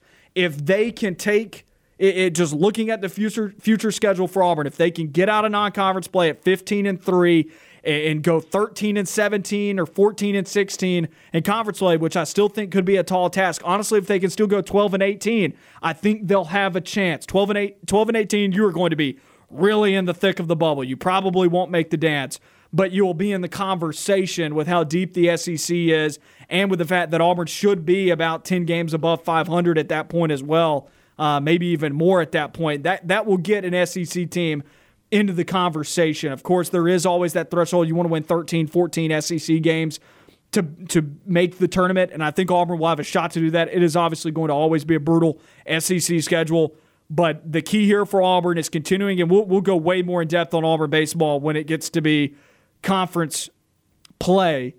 We've got one more non-conference series here in the regular season, and it's against MTSU this weekend. After that, it's Ole Miss at home, which, granted, they had a tough series with UCF this past week, but took 2 out of 3. Ole Miss is still a very good baseball team. They can hit very well. I think if Auburn brings the bats, though, they could possibly plate some runs against an Ole Miss defense that has given up some runs this year up to this point. Then after that, you've got A&M in conference play. A&M is a series that you have to win. If you can come out of the first 2 weekends at 3-3, maybe even 4-2, that's possible if you could sweep an A&M, right? There is a chance for you to do something here down the stretch of the season. It is definitely encouraging to see Auburn do what they did against Rhode Island, who's not a good baseball team, but you've got to do these things against the bad baseball teams first. You got to walk before you can run, and Auburn right now looks to be walking. Now let's see how they finish out the non-conference play. They got 5 more games before the conference season starts. Tennessee Tech and Huntsville tomorrow, a 3-game series against Middle Tennessee State starting on Friday, and the next week's midweek game is Tuesday against Kennesaw State, and then it's a Thursday, Friday, Saturday series to open up SEC play against Ole Miss. Well, look, let's start out by saying Rhode Island is not elite baseball, okay? That is a known fact, but Auburn had 4 games. They had a game Friday, doubleheader Saturday, game on Sunday. They put up 7 runs, 16 runs, 12 runs, and 14 runs. So there's no doubt that Auburn they're figuring out how to hit the baseball and bring some runs across the board. And that's what you want to see. That's what non-conference baseball is for. Same thing with softball right now. They're hitting the ball at an astronomical level. But with baseball, they have 5 games left in the non-conference schedule. In my opinion, I expect Auburn to win all 5. They're 11-2. They're playing Tennessee Tech and Middle Tennessee and Kennesaw State. Auburn, the good and great SEC teams win these types of ball games. And so, yes, it's baseball, but Auburn's already dropped those 2 those two losses that are just, those are baseball losses, they've already dropped those two. And we talked about Auburn having 3 total losses in non-con play at the beginning of the season. But if Auburn continues to hit the ball like they are, they ought to win all 5 of these games, especially having 4 of them at Plainsman Park. Of course, they're in Huntsville tomorrow, but the other 4 at Plainsman Park, you got to win all those games. And then you go into the series with Ole Miss. Yeah, they're the number 6 team in the country, but you're at home. So if you can win 1 or 2 of those games, pick up a win against South Alabama, and then sweep a Texas A&M or take 2-1, these are the types of series that Auburn's going to have to start winning for the baseball team once they hit conference play if they want to have a chance to competing and making it back to the NCAA tournament for baseball. It's a long season, but it's about to start to get into the thick of it, and Auburn baseball has got to figure out how to win offensively and defensively. And more importantly, and I'll say this, Auburn's margin of error is so much lower than that of Mississippi State, who is currently 6-6, everybody. The defending national champions just dropped another series, right? They dropped the opening series to Long Beach State, who then got swept by Sacramento State the next week. They then dropped they did take 2 out of 3 against Northern Kentucky, but they lost in their midweek to Southern Miss. And then this week, they lost 2 out of 3 to Tulane, who's a good baseball team. Tulane is good, but they've got Texas Tech coming up in the midweek this week, who's still ranked top 20. Texas Tech, 2 games in the midweek. There could be 2 more losses. I wouldn't be shocked if Mississippi State's going into this weekend with a losing record, which is crazy to talk about the defending national champions that way. But those teams like Mississippi State and Arkansas, Arkansas lost a bad game this weekend against Southeastern Louisiana. Only won this game 2, 4-2. Exactly. They have lost bad games too. Those are 2 teams that have really underwhelmed me at this point out of the West. The West is not looking good in baseball right now, but many of those teams have more margin for error than Auburn does because of the respect in the community, the fact that they're ranked right now. They've started in the top 10, many of them. They have so much more respect going there for them. Auburn's margin for error is very slim. You've got to win all of these games. You've got to be convincing. You've got to build a cushion for yourself when you get to SEC play when it's going to be tough and you are going to lose your fair share. Let's take a quick break here. When we come back, we're going to talk a little more SEC basketball.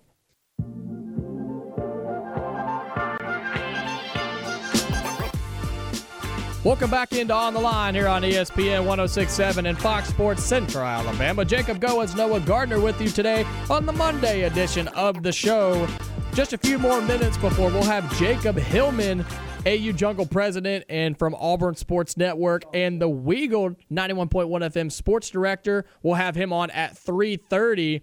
We've been talking a lot of Auburn basketball today. Of course, they are the SEC regular season champions. We just got done talking a little Auburn baseball, and now they have 5 games remaining in the non-conference schedule before they open up SEC play with a series against Ole Miss next week, and how they've got to win these games if Auburn baseball wants to have a chance to compete in SEC play. But, of course, we talked a lot of Auburn basketball and how they're the champions, and Noah, your opinion on Auburn basketball and their chances of making a run here in the SEC tournament. Of course, they're the number 1 seed. They've got 3 games to win it all. What's your confidence level in this team? 9. I don't mean for that to sound, homerish, but I do think that this team is confident. I think they're playing well. At least I think they're going to play well. I think they're going to put all that stuff in February behind them. I'm confident in this team, and I think they're going to go out into the SEC tournament and they're going to let it fly. I think they're the best team. Their talent's going to rise them to the top. Now, will they win the whole thing? They're my pick to win the whole thing of the SEC tournament because I think they're the best team in the SEC tournament, but it's still possible that they don't win it. There are other good teams in that top 4 that have just as much of a shot to win it all. Let's head to the phone lines, 334-321-1390. We got Terry on the line with us. Terry, what's up, my man? Hey, guys, how y'all doing? Doing real well. How are you? Pretty good. I'd like to see Auburn do good against a good team. South Carolina's not a very good team, so let's just keep that in mind. And, Jacob, I'm going to have to chastise you here for a minute. How old are you? I'm 22, Terry. 22 years old, okay. Well, that's saying, you said a while ago, hard to beat a team twice. That's the most overblown, overstated statement in the world. That is the biggest crock of crap I've ever heard. I get sick of people saying that because it's just not true. It's not true anymore. I mean, you think about all the times teams would be rematched in the SEC championship game in football. The same team has always won. So, I mean, think about it. Well, I just don't believe in it anymore. I don't. That Well, was more along the lines when I was born in 1966. Well, that didn't happen at this year's college football playoff championship. But, Terry, I do agree with you in that, though. Now, I wouldn't go as far as to say that that's overblown. I just think I do think it's overused to a certain degree, right? Like, it's not hard to beat Vanderbilt 3 times in a row, right? I think it's hard to beat some teams 3 times in a row, right? Like a Kentucky or an Auburn. If Kentucky and Auburn play 10 times, I highly doubt one of them beats each other 3 times in a row or something like that, right? So I don't know. I agree with you to a degree. I disagree a little bit, but I understand what you're saying. Sometimes I roll my eyes at that too. Well, I mean, I think of it along the lines of this, Joe and Noah and Jacob, that when you say that about a tower to beat T twice, that's like saying rushing for 1,000 yards is good in the NFL. That's what they go by, but I just don't think it's that good anymore. Not in the times we live in. What is it, 85 yards a game? Yeah, and that's true too. But my statement was kind of how Noah was saying it. Yeah, beating Vanderbilt 2 or 3 times is not hard, but when Auburn and Kentucky match up in basketball this season, if they were to play 4 times, I think it'd be, 2 Might be 2-2, or somebody goes 3-1. I think it'd be 2-2. It's hard to beat a good team multiple times in a season, and it's been proven not only in basketball, football especially. If you look back at Auburn football, 2017, where they played Georgia, beat them as the number 1 team, and then they turned around and got smacked in the SEC championship game. It's hard to beat a team twice. And yes, it's overused at times, but at the same time, it has been proven, and it's just hard to beat a good team twice. That maybe should be the narrative rather than just it's hard to beat somebody twice. Now, Kentucky didn't have their guard against Auburn, correct? So they'll have him now. So yeah, they'll have Ty Washington back. Right. That's it. Have you guys, and I don't mean to switch subjects on me, have you talked about the NFL Combine, Don? I wonder who Auburn has there and what their times are. It was Jacoby McClain was the only Auburn guy there, I think, which granted. Monday there? I don't think so. I don't think so. I don't think Smoke Monday is going to have he's going to have a path to get drafted. I'm going to be real. I think a lot of Auburn's guys in the draft this year are they're going to have a hard time. Terry, give us some time to go and get some of that information, and then we'll get it back for you. Okay. We got to head to our network break, my man. We appreciate the call. Have a great day. You too, Terry. Yeah, I'm going to go get some of Jacoby McClain's numbers and everything from this past weekend. But yeah, most Auburn guys that are going to the draft this year, yeah, this ain't going to be one of the most attractive draft classes, I don't think. Yeah, it's going to be a rough path. Auburn fans don't want to hear it, but a lot of Georgia players had outstanding times and outstanding numbers at the Combine this past week. We haven't really touched on it a whole lot. The Combine, in my opinion, it tells a lot. It tells how athletic and how, athletic somebody is, but at the same time, it's not a be-all, tell-all where somebody runs up. I just goofed. Roger McCreary was there. How could I forget that? And Smoke indeed was there as well. Okay. You can see how much I pay attention to the NFL scouting combine because I think it means absolutely zero. I mean, it just means who's athletic, in my opinion, who can throw and who a deep can run ball without pads on. Yeah, exactly. But so, I don't think about it too much. So I don't look into it too much. It's the same thing with the NBA or any other sport like that. I don't dive into it too much. I don't know how I forgot about Roger McCreary. Look, Roger McCreary is going to get drafted in the first round. Second round, worst. He's definitely favored as a first-round draft pick. Jacoby McClain's, best case day 2, best case. And then Smoke Monday, it may be best case day 3. I don't know. I don't see those guys being overly successful in the league other than Roger McCreary. Let's take a quick break here. We got 30 minutes left in the show.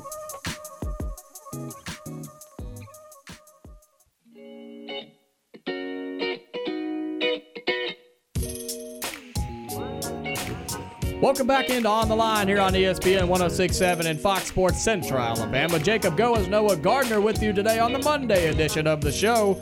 Just about 30 more minutes left before we get out of here. But first, we've got Jacob Hillman, the AU Jungle President of the Auburn Sports Network and the Weagle 91.1 FM Sports Director, is on the show with us now. Jacob Hillman, welcome in. Man, thank you guys for having me. It's a good way to start the spring break week. Being on the line and getting ready for March Madness. Of course. So are you heading down to Tampa this week? Oh, yeah. I'll be headed down tomorrow morning, afternoonish, getting down there a little bit early to enjoy Tampa and things like that. So you are the AU Jungle President. Of course, we have you on all the time. And Saturday was your last game at Neville Arena as a student, as the president of the AU Jungle. You got to see Auburn win the SEC regular season championship on our home floor. Tell us about your experience being the president this season, and then that game in particular, watching Auburn win it all as the SEC the SEC regular season champs. Yeah, I'll start with just Saturday specifically, and just it was really a special day because Auburn won its first outright SEC championship since 1998 to 1999. That's before probably 95 to 99% of Auburn's student body was even born.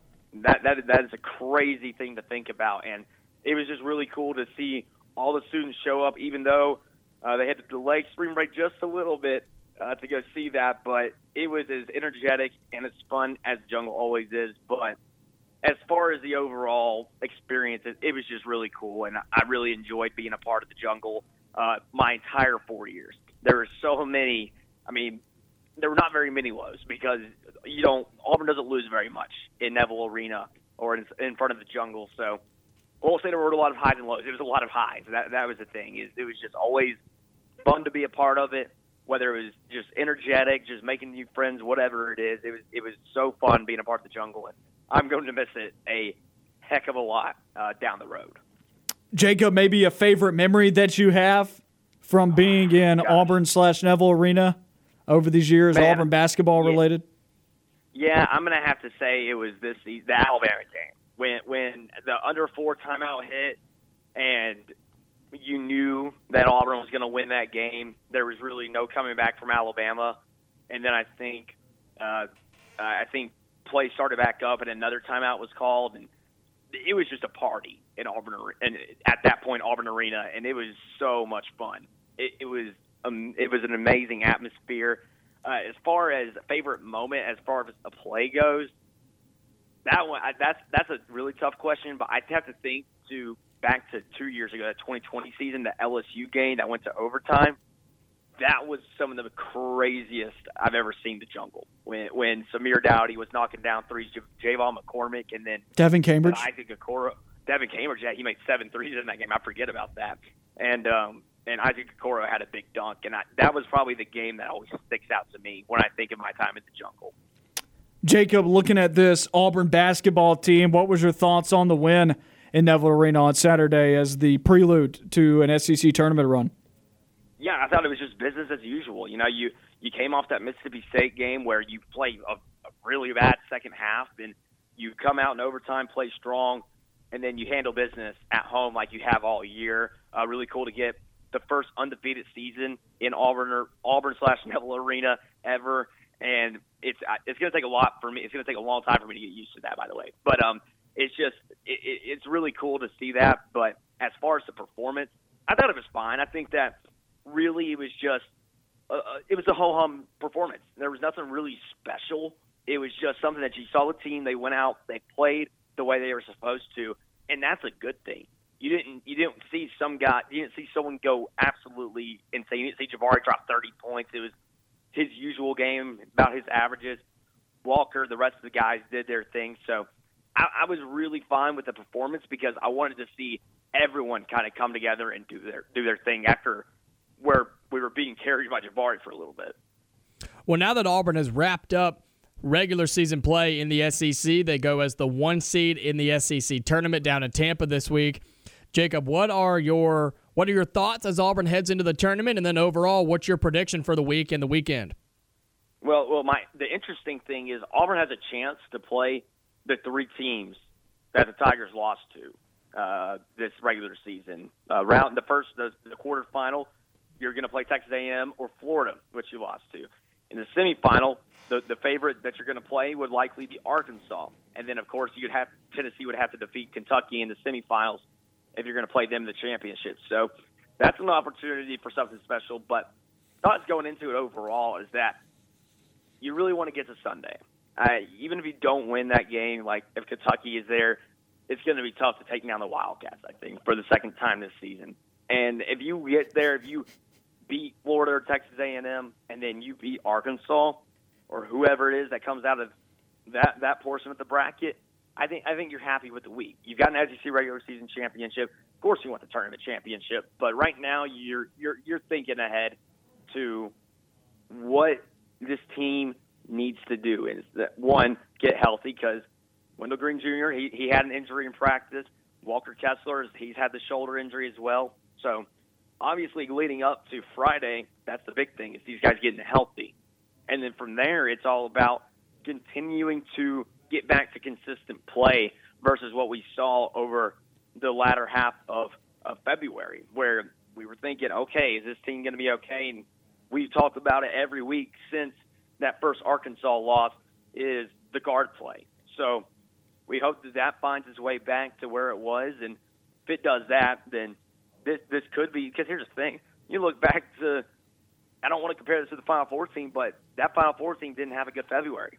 Similar to what this team – I wouldn't say the February was worse for the Final Four team than this one, but it still wasn't what January was. So I want to see this team find a consistency again and make a run in March. Speaking with Jacob Hillman of the Auburn Jungle, as well as interning with the Auburn Sports Network, and he's also Weagle 91.1 FM sports director. I want you to finish this sentence for me, Jacob. If Auburn wins the SEC tournament, they will have done blank. Exceeded expectations. I mean, that's that simple. I think something I've seen on Twitter today is a lot of people going back to those preseason predictions where nobody really picked Auburn to finish in the top 4 of the SEC. That's a big deal for Auburn to come out and take down a Kentucky, Tennessee, and Arkansas team. Not like they didn't do well this season. Those teams are good, but Auburn just played better throughout the season than they did. And I think that's a big deal and really something that speaks to this program and speaks to these players and everything about it, because you really, really are excited for these guys that they get this respect and they get these honors. You're also going to be seeing Jabari Smith being named Freshman of the Year. You're going to see Walker Kessler maybe get Defensive Player of the Year. You're going to see all these accolades just start rolling in. I think Bruce Pearl has a very, very high shot at winning some Coach of the Year awards. So it's just going to be really cool that if they go in and they do that, I think they clinch a lot of those awards. So me and Noah had this debate in the car today on the way to lunch, and I want to ask you your opinion. The SEC Player of the Year, it's down to 2, and it's Oscar Tshiebwe and Jabari Smith. Who should win it and why? Yeah, and here's the thing. I'm an Auburn fan. I love Auburn, and I think that I would say Jabari should win it just because of the way he's done his thing this year and really just come in and flash as a freshman. But I do think that Oscar Tshiebwe is going to get it because just look at the numbers. The numbers are just so insane that it's not what Jabari's put up, because the way Auburn's offense runs, it's not going to put up a lot of stats. Whereas Tshiebwe grabbing like 20 rebounds a game almost, that's going to look more impressive to those that vote than what we know. And listen, Oscar Tshiebwe is a heck of a player. I mean, if I'm voting on it, as unbiased as I can be, it would be tough for me to pick Jabari over Tshiebwe. But watching both of these teams a lot this season, I have to give it to Jabari just because of how he's really carried himself this year. He doesn't get too low, and I think he had one game in the SEC where he didn't get into double-digit points. That's really impressive to me because of the way he plays. I really think that Smith has been the best player in the SEC this year. Jacob, moving on to the baseball diamond. I know you got to catch a baseball game or two this past weekend against Rhode Island. Thoughts on this Auburn baseball team as you got to see them this past week? Yeah, I think something that I saw was a stat about, 25 runs allowed in 13 games is the lowest amount allowed by an Auburn pitching staff since at least 1940. So that's a big number. Now, of course, I don't think this Rhode Island team, you can't look at this series as a big, flashy win. I mean, I don't think Rhode Island is quite the talent that like a Yale was. Yale was a good team that Auburn did a good job at winning that series, and unfortunately had to play a doubleheader, which I think kind of just made it not the series you wanted it to be, whereas Rhode Island's not quite as talented. But the thing is, this team handled business the way it was supposed to. It didn't give it – there was nothing close about this weekend with Auburn and Rhode Island. Auburn went in, handled business, had 2 shutouts on Saturday, got a lot of pitchers working, and I'm just really impressed with that. I really think that the pitchers are finding their groove, and obviously you got to get 4 starters in this weekend. And I really think that the bullpen will work its way through. I was impressed by Carson Skipper a lot. 4 innings pitched on Friday night, I believe, and he gave up 3 hits. That's awesome. I want to see him get back in his groove and really be that bridge between starter and closer, especially on Friday nights where you only need to use 3 pitchers. You use your starter, Jordan Armstrong, go to Skipper, and Blake Burkhalter comes in and closes the game out. And from there, you've got 2 games with a completely full bullpen. Jacob, this Auburn baseball team, they have 5 games remaining in non-con play before they open up a weekend series at Plainsman Park against Ole Miss. Is it too much to ask for this Auburn baseball team to win all 5 of those non-conference games before they hit SEC play?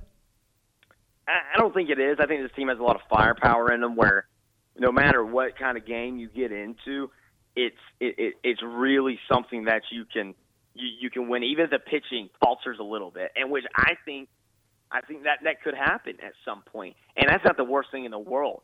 You want to see your offense have to perform if the pitching isn't quite there, because you're also going to get into SEC play where these bats are a lot better. And even if the pitching is pitching well, you're not going to really be able to shut out and dominate opponents the way you have been the last few weeks. So I want to see the offense have to be put in a situation that it hasn't been put in so far this year.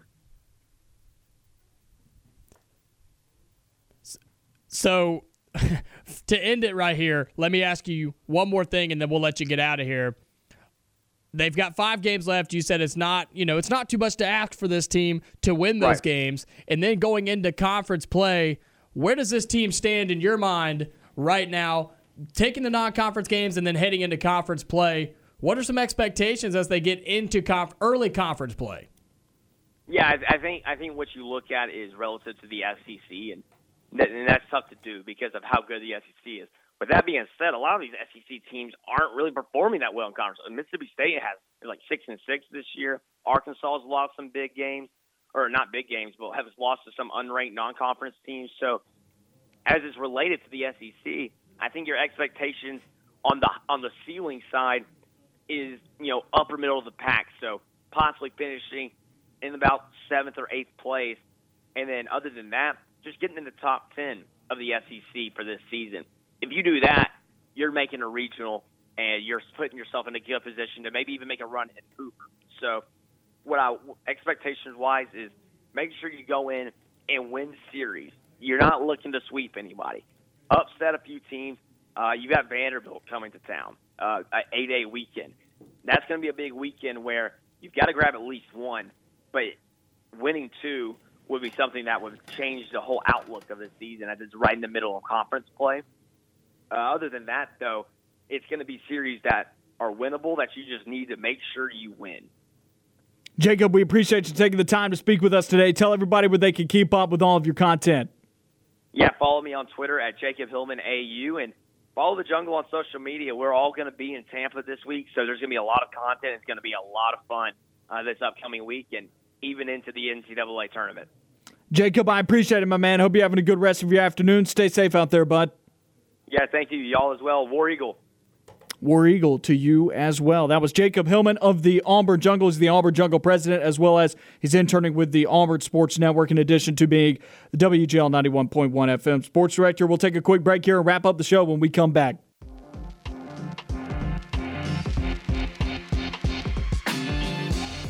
Wrapping up the Monday edition of On the Line, talk a little bit about the SEC tournament bracket. Big thank you to Jeremy Law and Jacob Hillman for joining us throughout the show today. It's been a fun one. If you missed any of it, go and find the podcast wherever you get your podcast. Noah Gardner, Jacob Goins with you on ESPN 106.7 and Fox Sports Central Alabama. And then it'll be The Drive with Bill Cameron and Dan Peck following us from 4 to 6 p.m. here on those two stations. Looking at the SEC tournament bracket, we've talked a little bit about potential teams that could go on upset runs. I want to talk a little bit right now about the path to the SEC getting a 7th in the NCAA tournament.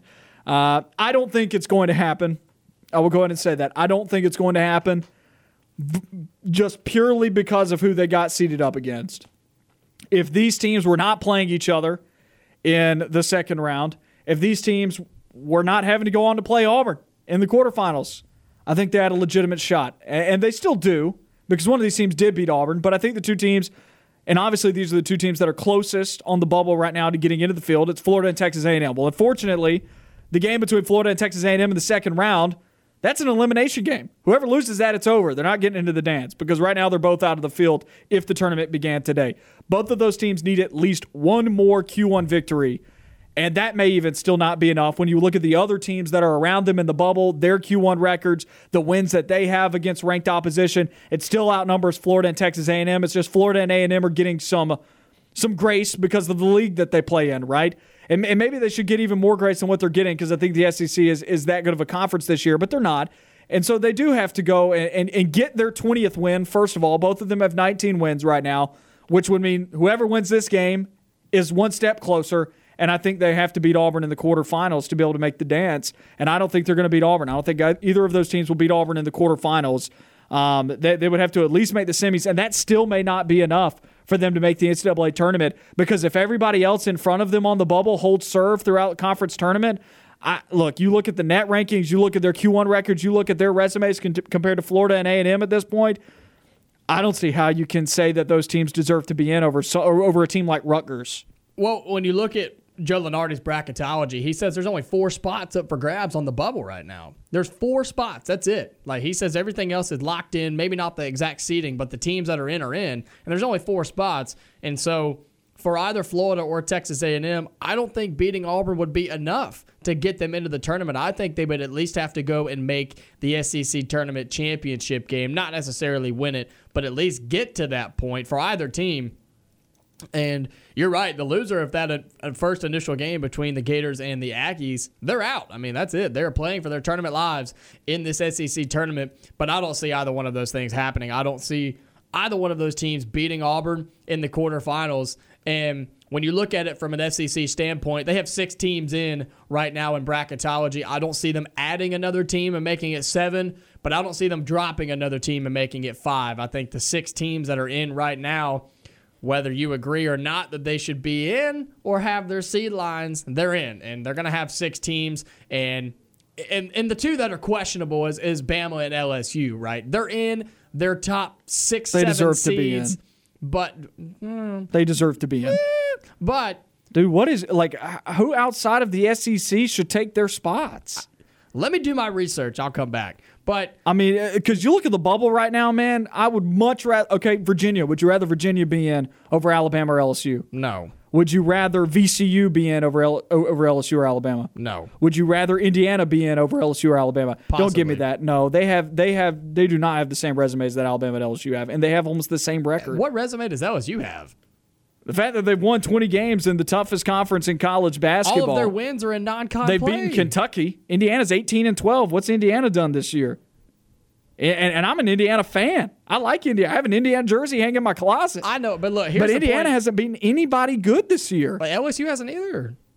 They have beaten SEC teams. Here's the point I'm making. The SEC has 6 teams in, and that's what it's going to be. They're not, no matter if LSU and Alabama both lose their very first game in the SEC tournament, they're not going to drop out of the NCAA tournament. And Florida or Texas A&M, neither one of them are going to make a deep enough run in the SEC tournament to get themselves into the big dance. So the SEC is going to have 6 teams in, and, you know, I was kind of right-ish. LSU is 16th in the net rankings. Indiana's 43. Alabama's 28. Indiana, once again, 43. You look at Q1 records, Indiana's 3-7. Bama's 7-8. LSU 6-7, right? I mean, look, I know that they've had some bad losses here and there in conference play. LSU has been loved in the net ranking all season long. They have. I mean, I like the net. It's not everything, but LSU has been loved in the net all season long, and it's because of their defensive numbers. It's got to be what it is. The reality is LSU's 21-10.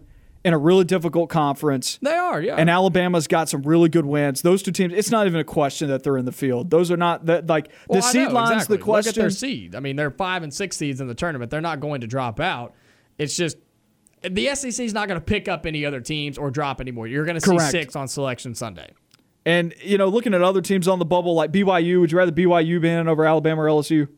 I mean, probably not, no. Let me see what they're at right now. They're 22-10, 5th in the WCC.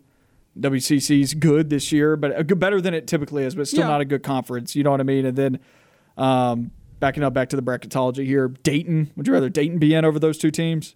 Heck yeah, I love Dayton. Go I Flyers. forgot you're from Ohio. Never mind. Hey, I'm from the Dayton area, man. All right, Virginia Tech.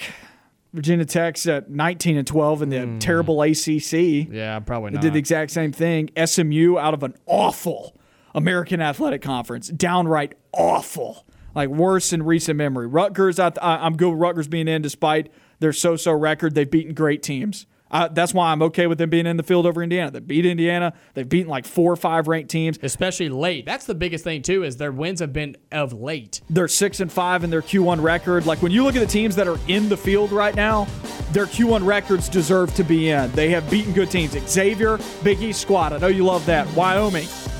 They've had a great record this year. They've had a great run, but I just don't see any reason to question the SEC's credentials this year. That's it for another edition of On the Line. We'll be back with you tomorrow. Same time, same place. You know where to find us.